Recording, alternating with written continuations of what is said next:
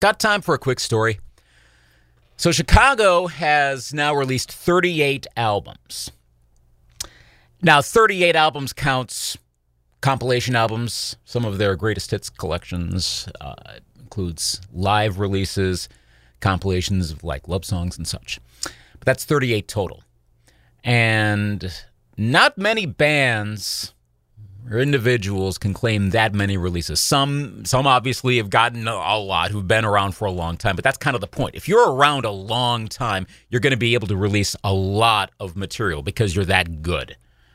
Think of some of the best singers of all time. They have a lot of albums out because their careers go on for decades and decades. Chicago has been around for decades and decades, formed in 1967. Been around for over a half century, and they're still touring. And they have new material coming out. Always wonderful when a musical act that's been around a long time releases something new, something pulled out of the ether, new songs, new arrangements. And Born for This Moment is that. Neil Donnell is the main lead singer in Chicago. He has the tenor part. If you want to try to find a lineage, I mean, I suppose you could say it's the Peter Cetera, Jason Scheff kind of track in terms of his vocal range. He has not yet been on a studio album of new material, non-Christmas material. This is his first. We get to talk to him today about Born for This Moment, and here is that interview with Neil Donnell of Chicago. The first question for you is about the creation of this, and I've been reading some interviews with Robert Lamm about how it came about. Out of like writing material, and then suddenly there's this idea to do a project. So how did you learn that there was going to be a full studio album project for Chicago? Well, the process began actually in 2020 when Robert Lamm and Jim Peterick, Jim, ex of Survivor and the Ides of March, got together and they collaborated and they started to do some songwriting together, which they had always hoped to do, but just not had the opportunity because of busy schedules. So they wrote a song called Everything Is Going to Work Out Fine. And they sent the track up to me where I live in Toronto, and I cut the vocals for it. And they just put it out there, and it started to get airplay. It started to spread around in various formats. And that sort of piqued the ears of Joe Thomas of BMG Records, who had, sort of kept track of the band for some time. He heard the song, and he heard something, obviously, that appealed to him, something new and fresh, and approached Robert and said, would Chicago be receptive to perhaps doing a new project? And, everybody sort of being idle, being shut out and shut down because of COVID, heartily agreed, and we all found out about it that way. And then the process began of everybody had been writing songs and staying as creative as they possibly could in the downtime, and it just led to that place where, okay, we're going to do a record, and BMG is going to put it out and promote it, and we all got very excited about it. How long of a process was the entire creation of the songs dedicated for that album? And by that I especially mean like recording it, getting your parts and everything. How long? About when did that start, and how long did it go until? I'm going to take a guess now because I sort of lost track of time, because we started touring again in June of 2021, and we were still in the process of recording and assembling the material. So it started, I would say, in the fall in earnest of 2020, and probably went for about a year in total, around that. We started, when we went back on tour, we had to sort of wait until we had a little breaks to go back and address things, and eventually it got done. So yeah, about a year, I'd say. Okay. How does the process go? And you alluded to it a little bit with the song with the track from Robert and Jim, but doing all of your parts remotely now. Again, as I understand, one of the tracks, I think, was If This Isn't Love, was the one that was done kind of more collectively as a band. Correct me if I'm wrong, but I think that's what I read in some of the interviews. Or how did that? From my perspective, that song demo was created by Joe Thomas and three other writers in Chicago. And I remember receiving a demo of it, and it had been acknowledged by everyone that this was a good song, and this was one of the ones that was going to go on the record. So it was still done because of COVID, because we couldn't all assemble and it was difficult to travel. The only things that really got done in one room were the horns on a bunch of tracks. Jimmy, pardon me, and Ray Herman and Lee all gathered at Lee's recording studio in Sedona, Arizona. But everything else was kind of done, separately. I did every single vocal track that I cut was cut in Toronto with my recording engineer Chad Urshik. And on that particular song, I remember, it was a lot of fun, and it just kept evolving. And at the end of the day, when we were done, my recording engineer, I remember him saying to me in the over the talkback, he said, "You know that you've done 22 vocal tracks for this song now?" I sort of lost track, but so I did everything, all the vocals. I wasn't in another studio other than the one I was in Toronto. So everything that I did was done separately. I am not, to be honest, even to this day, I'm not sure where everything was done. It was just kind of assembled, a lot of file sharing, tracks going back and forth, and but it turned out great. And Joe Thomas did a wonderful job, and had to have the vision and oversee everything. And of course, with the kind of writing caliber of Robert and Jimmy and Lee involved, as well as some other writers who were involved, it's a nice collection of great songs. Yeah, the mix is really well done. You can't tell that this is an assemblage. It's not a Frankenstein monster sort of situation here. It sounds like it's, in many cases, like it could be a complete band all in the studio at once, maybe recording their parts at once, but in the studio at the same time. You don't know that it is done as remotely as it is done. So he did a great job of mixing. He absolutely did. It was a real labor of love, because there were so many tracks and so many files going back and forth. It really was hard to keep track of things. When you get material to sing, how fleshed out is the song? Was it a similar process each time? Is it at different levels? How does that go? And do you already hear is it demo parts of this could be where this would go, but it's like a synthesizer version of that? What do you get at what point of the creation process when you had to put down your vocal? Well, it varies from song to song, as you can well imagine. Some things, there's a pretty definitive template that's sent to me. Other places, I was given a lot of license. Even when there was a template, I was given a lot of license to interpret it as I saw fit. And my approach is very much like the band's approach.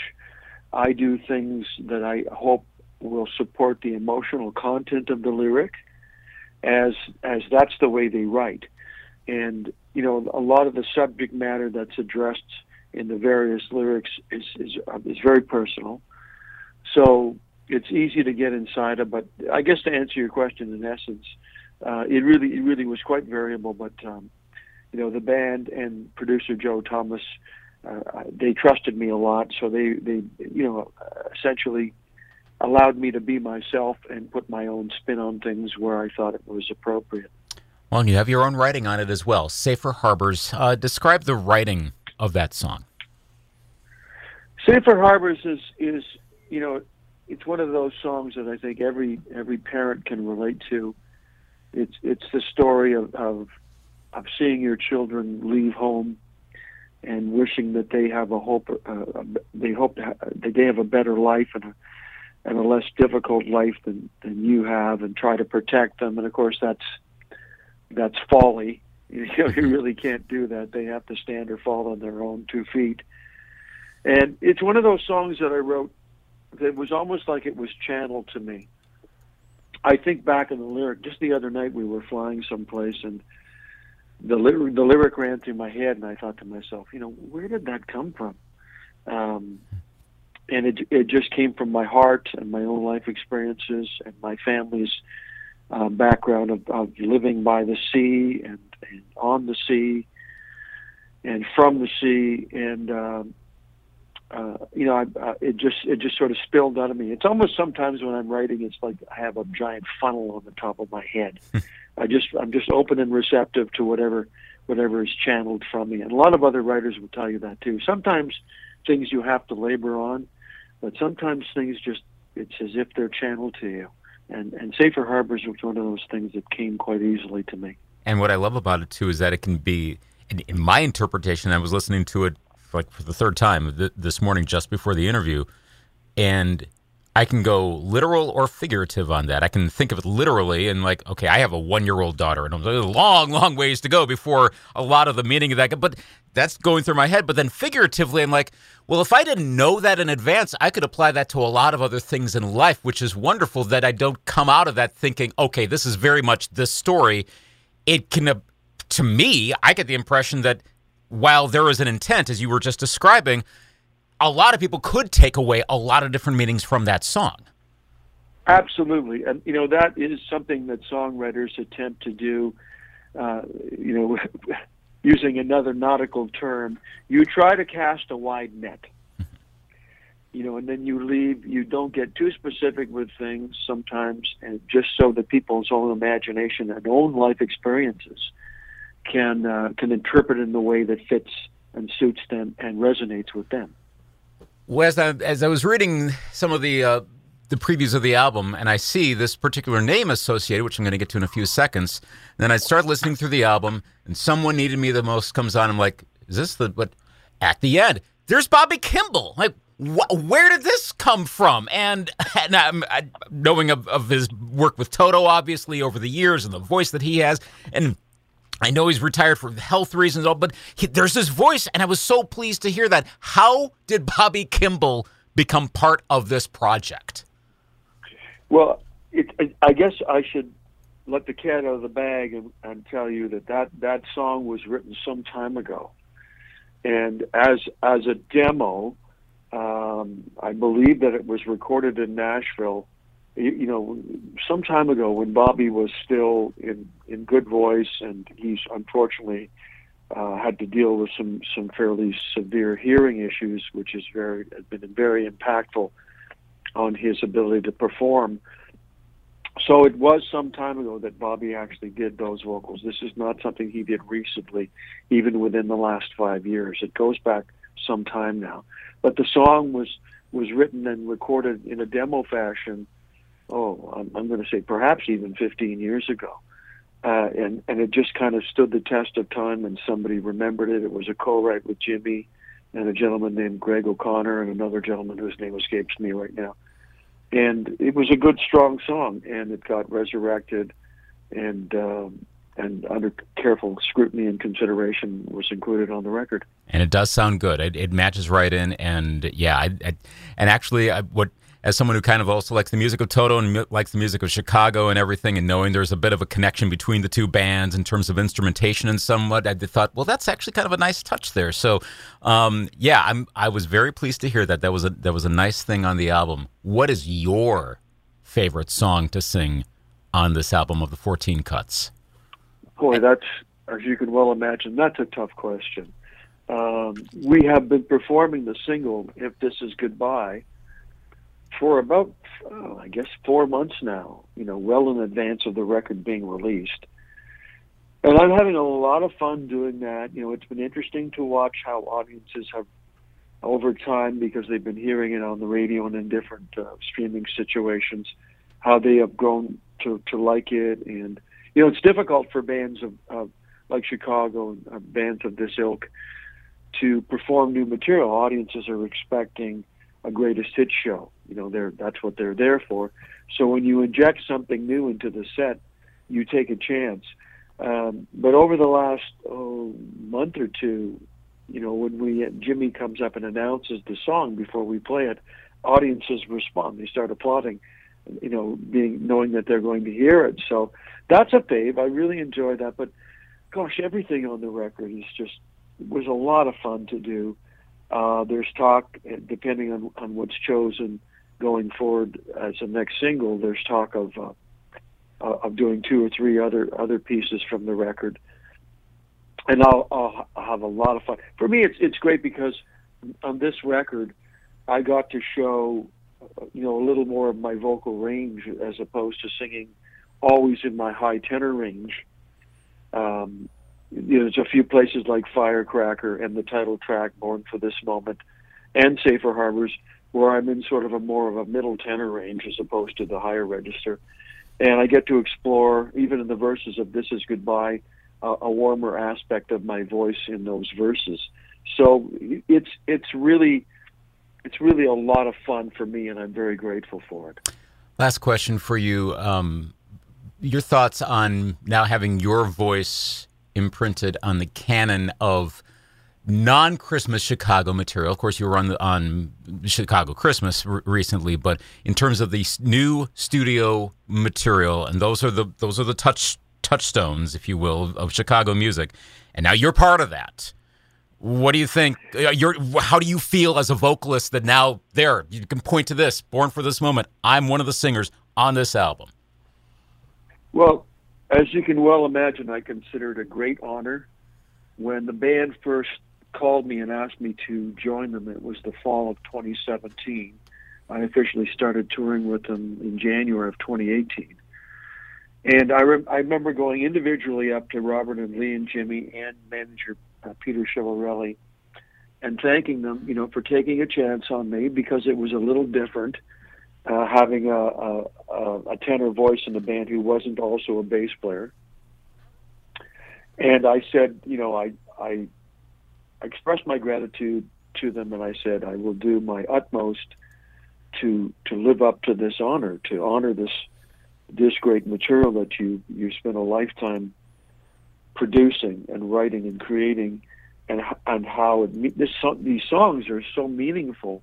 They're milestones in a lot of people's lives, and of course, that's a big responsibility to carry on stage every night, because people are used to hearing it, and the band they have put their faith in me, and I told them I would just do everything in my power to live up to that faith. And I've always had a mind that you need to honor your gift. Everybody's been given gifts in their lives. As the old expression goes, some people just never unwrap their gift. But I found out what it was at an early age, and I made a pledge to honor the gift that I was given. And so, back to square one here, it was never like a dream come true or a goal for me. I just wanted to take this musical gift that I was given and honor it, do the best I could personally with my own talent. And the fact that this came to me at this point in my life, I was approached by these wonderful gentlemen who I've admired and respected for years, and who turns out are just some of the nicest people I've ever met in my life. It's a family. It's a big family. So I'm just incredibly grateful and honored that they've called upon me to do this for them, and they are my friends and my family, and that's how I feel. And it's a cool album. Definitely give it a listen. If anyone listening to this hasn't, do so. Born for This Moment, Chicago, the 38th album in the Chicago. It's not far to go till 40. I think it's going to be coming pretty soon here. That'll be a talk about a moment, whatever that's going to be. I don't know if it'll be a live, a compilation, a new, whatever. Chicago. So I'm doing the Roman numerals on that. That would be that's LV or something. It'll XV. We'll know when it comes. Neil Donnell, thank you for taking time to chat this morning. Enjoy the rest of the tour. Enjoy the promotion of this album and all the rest going down the road with the band. Luke, you were great. Thank you so much for having me. I appreciate it. Neil Donnell of Chicago. Great chat with him. Again, the album Born for This Moment.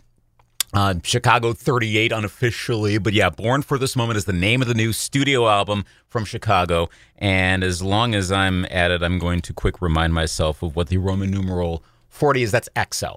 I have to look up Super Bowls to give myself a quick reminder. So there will be a Chicago XL at some point. You have to imagine there will be, because every Chicago album counts towards the number.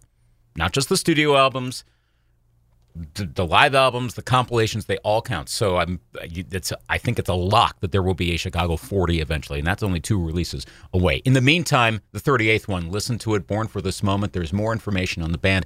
ChicagoTheBand.com is their website. ChicagoTheBand.com. GotTime.com.